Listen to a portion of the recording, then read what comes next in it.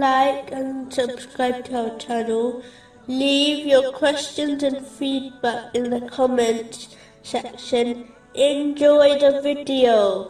Continuing from the last podcast, which was discussing chapter 75, verse 31. And the disbeliever had not believed, nor had he prayed. Specifically, it was discussing a narration found in Jami' Tirmizi, number 2618, which warns against abandoning the obligatory prayers.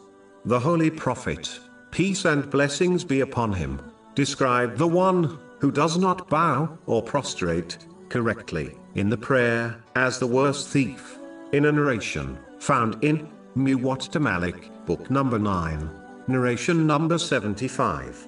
Unfortunately, many Muslims who have spent decades offering their obligatory and many voluntary prayers like this will find that none of them have counted, and thus they will be treated as one who did not fulfill their obligation. This is confirmed in a narration found in Sunan an-Nasa'i, number 1313. The Holy Quran indicates the importance of offering the obligatory prayers with congregation, usually at a mosque.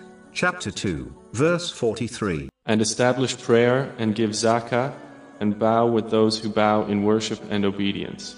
In fact, due to this verse, and narrations of the Holy Prophet Muhammad, peace and blessings be upon him, some reliable scholars have declared this obligatory on Muslim men. For example, one narration found in Sunan Abu Dawood, number 550, clearly warns that the Muslims who would not offer their obligatory prayers with congregation at the mosque were considered hypocrites by the companions. May Allah be pleased with them. In fact, the Holy Prophet, peace and blessings be upon him, even threatened to burn the houses of those men who failed to perform their obligatory prayer at the mosque with congregation. This is confirmed in a narration found in Sahih Muslim, number 1482. Those Muslims who are in a position to perform this important deed should do so.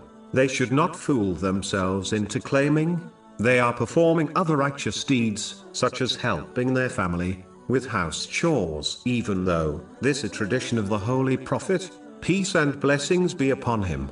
According to a narration found in Sahih Bukhari, number 676, but it is important not to rearrange the importance of his traditions according to one's desires. Whoever does this is not following his traditions. They are only following their own desires, even if they are performing a righteous deed. In fact, this same narration concludes by advising that when it was time for the prayer, the Holy Prophet, peace and blessings be upon him, would leave for the mosque.